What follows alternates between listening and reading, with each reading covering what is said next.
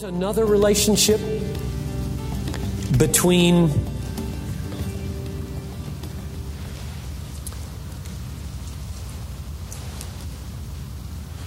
God's self-exaltation, doing everything for His glory, and our delighting in it.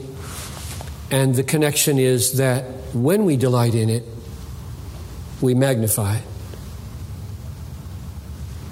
This is the closest thing to the heart of the foundation of what I'm saying.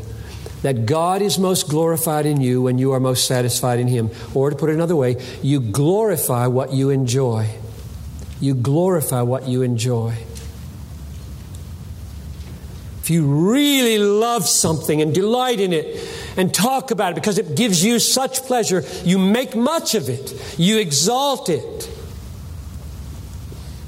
When God is our deepest pleasure, we display Him as our highest treasure.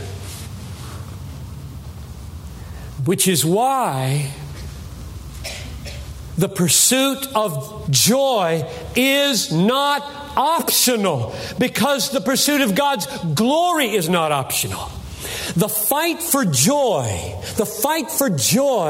is not peripheral, because God's pursuit of His glory is not peripheral. As close to the heart of the universe is God's doing everything for His glory, so close to the heart of Christianity is you're doing everything for joy in God. Because what you take joy in is magnified. It's not just the things you decide. It's the things you love, want, crave, have joy in that you magnify. And God made you to magnify Him. And therefore it cannot be optional or peripheral or non-essential that you say, it really doesn't matter that I delight in God. I have decided for God. Or I am committed to God. Or whatever kind of willpower resolutions you want to make while your heart is in love with pornography, or money, or family, or food, as though it's just this level of, I decided, I prayed a prayer, I have a commitment, and I seethe with worldliness. That won't do it. He gets no glory from that. Food gets glory from that. Pornography gets glory from that. Family gets glory from that. Whatever you treasure with your emotions gets glory from the intensity of those emotions. Now, I wish I could go into why, but that's all in that foundational material. Let me just draw out this implication. If it's true that God is most glorified in me when I'm most satisfied in Him, if that's true, then the fight to be happy in God is the most important thing in your life.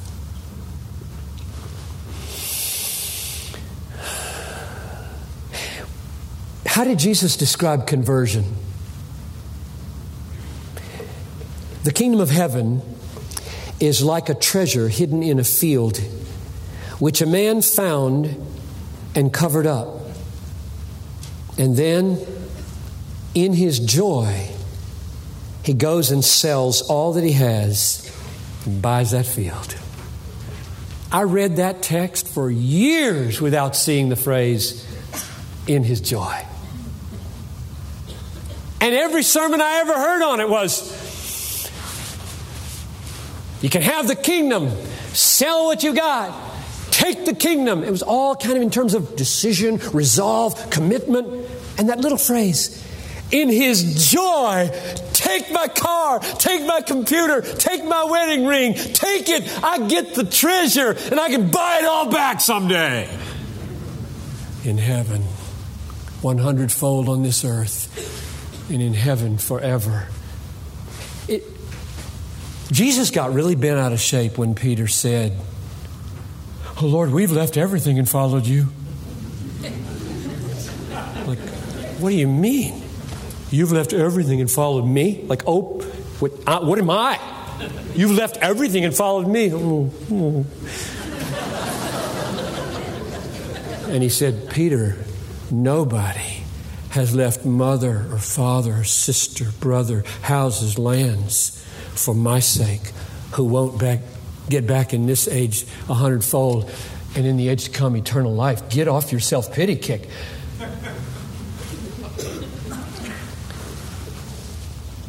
How do you live in persecution and suffering and hardship? You know, the reason I ask this question is because I think when life becomes tremendously hard, right up to the brink of death, with disease or accident or war or persecution, your reality shows. And how did Jesus instruct us to be real in that moment? How did Jesus instruct us to endure that moment? And I'll read you. The first text I gave you was Matthew 13:44 about the kingdom. This is Matthew 5:11. Blessed are you when others revile you and persecute you and utter all kinds of evil against you falsely on my account. Rejoice and be glad, for your reward is great in heaven. So how do you handle suffering? You look through it, beyond it, to what God has promised you, is working in and for you, and you rejoice in it, even though tears stream down your face in pain. Why did Jesus teach us so many things about Himself and His Father? Here's why. John 15:11. These things I have spoken to you, that my joy may be in you, and that your joy may be full. Have you ever thought that the 4 Gospels are written for your joy? These things I have spoken to you, that my joy, I'll tell you, if there's anybody's joy in the universe I would want to have someday, it would be the joy of the omnipotently emotional Son of God, who sees His Father and responds like 10,000 sights of the supernova or the Grand Canyon. I would like it very much if the energy and the purity and the delight of the Son of God could become mine.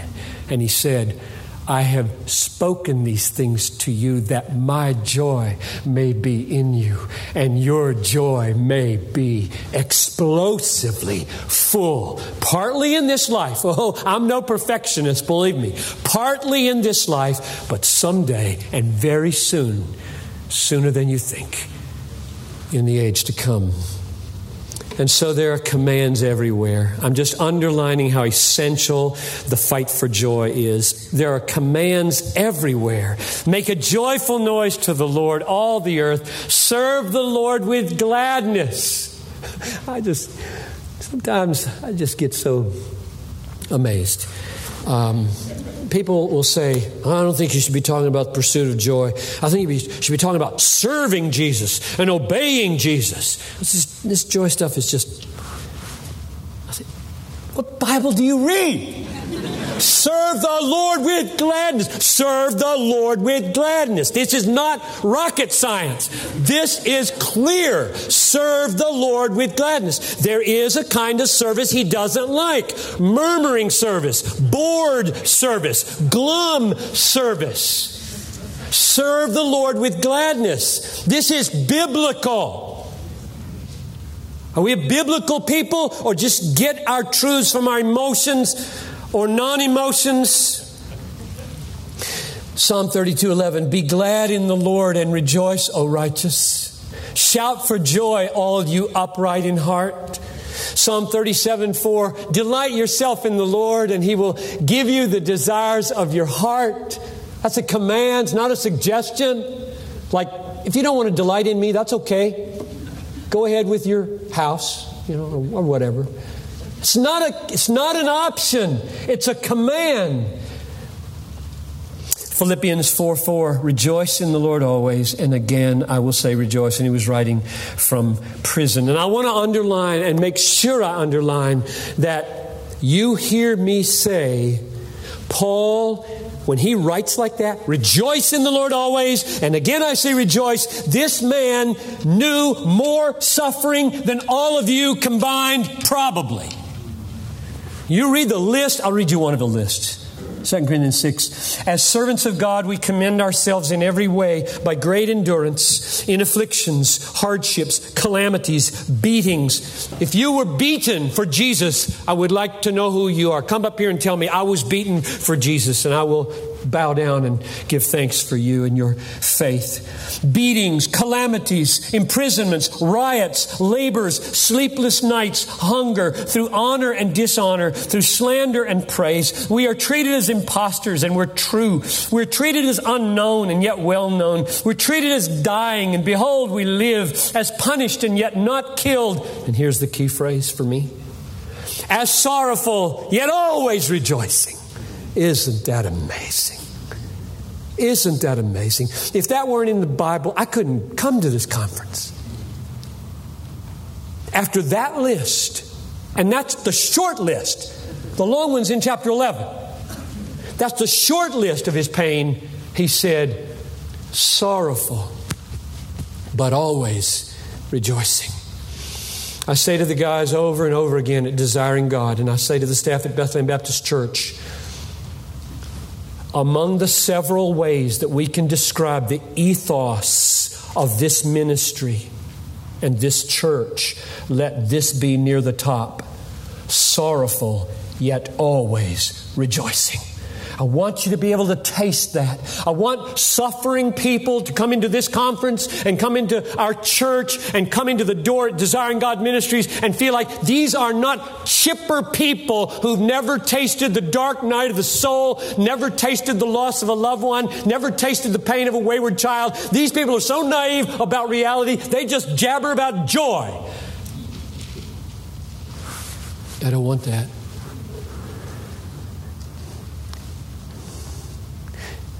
The opposite of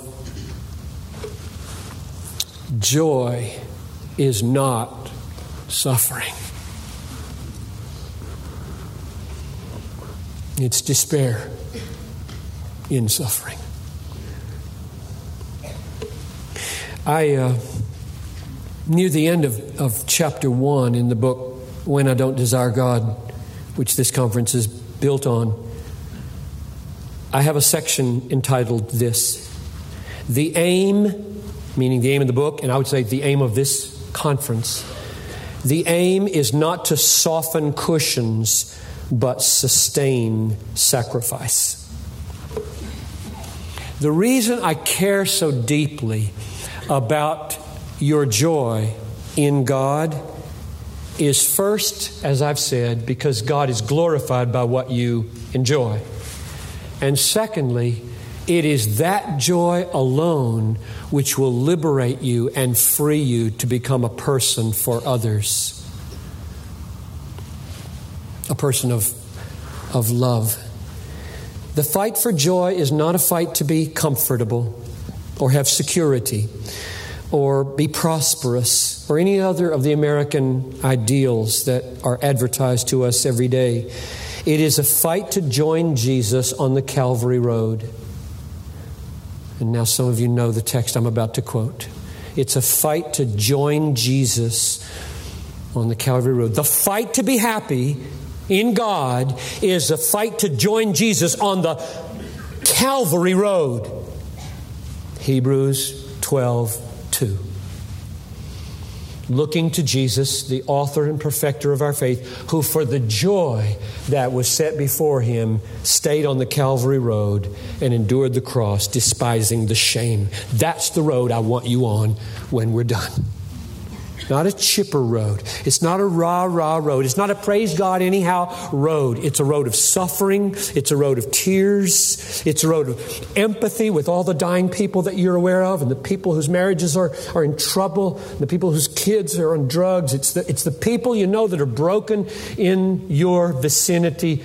And your joy is going to become a high pressure zone that begins to make wind when it bumps up against low pressure zones of need. And that wind is called love. Because you're moving, your joy is moving out, it's spilling over. I have so much in Jesus. No, I may not have a lot of stuff, but I'm brimming with what really counts in life. That I'm going to use my stuff and my time and my energy to make your day for Jesus. I want to serve you for Jesus. That's the goal horizontally. And how that will glorify God, because Jesus says it does. Let your light so shine before men that they may see your good works. This is the spillover of joy in God, according to 2 Corinthians 8:2. They overflowed in liberality because they were full of joy in grace. So joy produces that kind of risk-taking love, and it is worth the fight. So here's where we are now. We just finished foundations. 45 minutes worth of foundations out of these sessions. And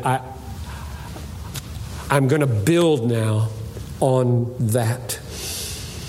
And where we're going is that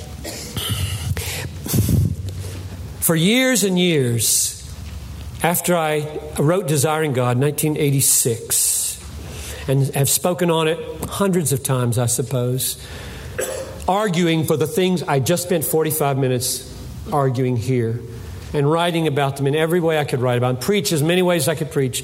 The most common question that came back to me when I was done, like if I were to just stop right now, one of the most common questions would be people coming up, often with tears, saying, I think you're probably right. And I'm not there. I'm not there. I don't delight in God like that. I don't feel like He's a Grand Canyon that I stand beside in the morning. I don't feel like He's a supernova that causes me to explode with joy. I just kind of get up in the morning and go to work. I hardly even know what you're talking about. My experience of God isn't anything like you're talking about. That was the most common, for 20 plus years, that was the most common response. It wasn't a theological issue like, you believe this or you believe that and I don't. That wasn't the problem. That sounds sort of biblical, and I feel scared that I may not even be a Christian. And you know what? I don't think that's a bad response at all. Back in the Puritan days, back when pastors preached the Bible and people trembled, people were concerned about their assurance a lot. And the Puritan pastors had to get really serious about getting them into the Bible, praying down the Holy Spirit and trying to help people gain some Holy Spirit-given affection for God that would be the internal testimony of the Holy Spirit that I'm a child of God, instead of just, I signed a card, I prayed a prayer, I must be. It's a logical deduction, which is the way most people are taught to get assurance today. I prayed, I signed the card, the Bible says if I do this and this, then I got the Holy Spirit, so I must have the Holy Spirit. I have no experience of the Holy Spirit. I don't have any changed affections. God is not precious to me. He's not a treasure, but I did those things. So the inference is that's not Christianity. And so when I said these things for all these years, there was this trembling, this concern, and this simple question of, how do you fight for joy? I mean, what if I don't desire God? What if I don't desire God? And so I kept notes and I thought and prayed for years and years. And then finally last year I put this together. And now I would like to just do a few conferences like this to help people. I'm not eager to make anybody feel miserable. I would like you to work through the misery of questioning to rock solid assurance, because you should have assurance. The Bible talks about assurance. So I want to clarify now, in the minutes we have left here, I've got 4 clarifications of the fight for joy. Just statements that what I do mean, what I don't mean by the fight for joy, and then we'll plow into how you do the fighting in real nitty-gritty practical ways. So we'll start the clarifications here and we'll pick them up in the next hour. So let's see how many we can do here. The first one is this. The fight for joy is a fight for joy in God, not a fight for joy in general. I know some of you are going to walk out of this room and say I said things I didn't say because you don't like what I'm saying. And when you don't like what somebody says, you distort what they say. But I'm trying to make this clear. The pursuit of joy that I am commending, the fight for joy, is a fight for joy in God, not in general. Just any old place. The subjective experience of joy means nothing to me unless it is riveted in an object outside of me, has reality outside of me. I don't create it. It's just there. I must deal with it, and it's the glory of God. C.S. Lewis, wow, has he been helpful to me on this. I don't know if you've ever read C.S. Lewis's autobiography, Surprised by Joy. Sounds like some of you have. I commend it. It's a little bit weighty. Not everybody struggles with what he struggled, but I did. And therefore, when you read a book that carries you where you are going, it works, it helps. And let me read you his struggle and his main discovery. That book is mainly about this point in my message. Namely, that the pursuit of joy, which everybody has, should be not a pursuit of the experience, but of God and joy in God. So here's what he said. I perceived, and this was the wonder of wonders, that I had been equally wrong in supposing that I desired joy itself. Joy itself, considered simply as an event in my own mind, turned out to be of no value at all. All the value lay in that of which joy was the desiring. And that object quite clearly was no state of my own mind or body at all. I asked if joy itself was what I wanted, and, labeling it aesthetic experience, had pretended I could answer yes. But that answer too had broken down. Inexorably, joy proclaimed, "You want, I myself am your want of something other, outside, not you, nor any state of you." Period. Close quote. The fight for joy, clarification number one, is a fight for joy in God. So crucial. So crucial. Why then, somebody should ask me, why then do you insist over and over again in everything you write that we should pursue joy in God? Why don't you just say, pursue God? And there are three reasons. Number one, it isn't my idea to talk like this. It's God's idea.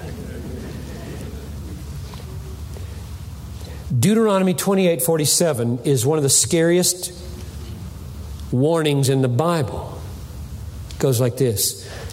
Because you did not serve the Lord your God with joyfulness and gladness of heart, you will serve your enemies.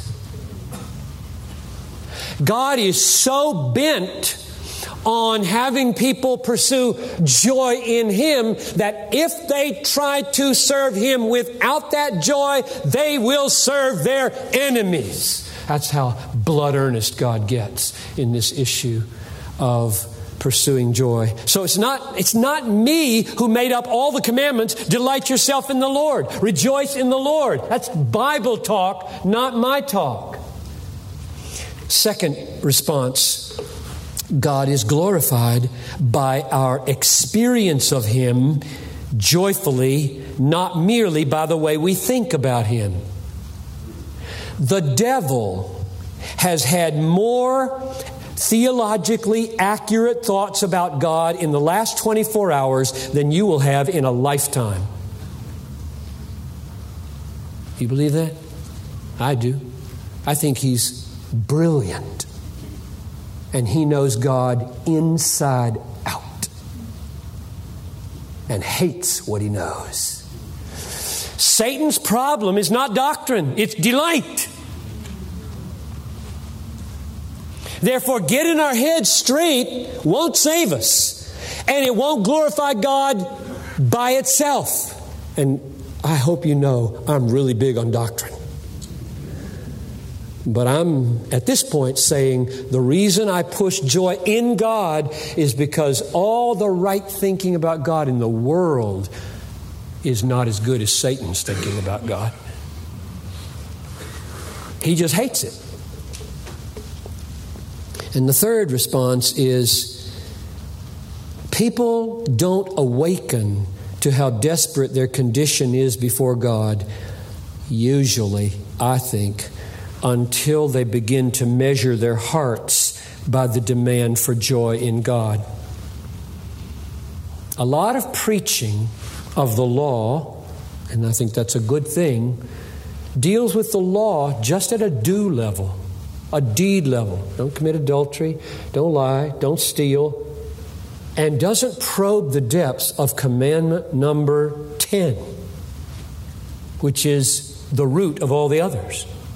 Thou shalt not desire things in ways you shouldn't. Covet. Desire is the root problem in the law. And so when we preach, not enough people probe people's consciences and hearts as to what do you delight in? What are you going to watch on television when you go home tonight? What is your default activity when there's no pressure on you? What is your heart reflexively drawn to? Those are the things that damn us. It isn't adultery. I mean, good grief, it does not take a lot of willpower to stay out of bed with another woman. But not to have a desire to look at a picture. Desire, that's damning. To know that my heart has to change. My whole structure of motivation has to change. My whole priority of treasuring things in the world has to change. I'm damned. There's nothing I can do. I feel totally devastated by this indictment. That's a third reason why I think we should not just say, pursue God. Because you know what people will do with the word, pursue God, pursue God, pursue God. They'll just fill in all the verbs they feel comfortable with. I'll read about Him. I'll talk about Him. I'll do some things for Him. Don't you touch my heart, because I'm in love with money and I'm in love with the praise of man. So don't connect pursue God with pursue joy in God, because that will get me in trouble. So those are my three reasons for why, even though I totally agree with C.S. Lewis, we are after God in a certain way. Not to indict Him, not to ignore Him, not merely to say right things about Him. We're after God to enjoy Him. And if we don't honor Him. It's a huge, huge issue. My goal is God and happiness in all that He is for me. Now, I'm going to stop here. Let me tell you where we're going next. The first clarification of this was the pursuit or the fight for joy is a fight for joy in God, not just the experience in general. The second clarification is, Piper, why must we fight if joy is a gift? Fight and spontaneity. And if joy isn't spontaneous, it's not joy. You don't decide to be happy in the next 5 seconds. You can decide to pursue happiness by doing things that make you happy, but your emotions are not like your little finger. You can take your little finger and under almost any emotional circumstances say, go down, go up, go down, go up, go down. Isn't that remarkable? Go down, go up. You can do that. You can't do that with happiness. So if happiness is something that it just comes and is spontaneous, and the Bible in Galatians 5:22 says it's a fruit of the Holy Spirit, then what's this fight language? That's the second clarification that we will take up next time. Let's pray. Father in heaven, please take these words and our time in worship and apply them by your Spirit to the hearts of your people. Awaken fresh longings to know you, longings to see you, longings to rest in you and be satisfied in you and be content in you and delight in you and treasure you above all things. I'm asking for a miracle, Lord, so please come and perform it, I pray. In Jesus' name, amen.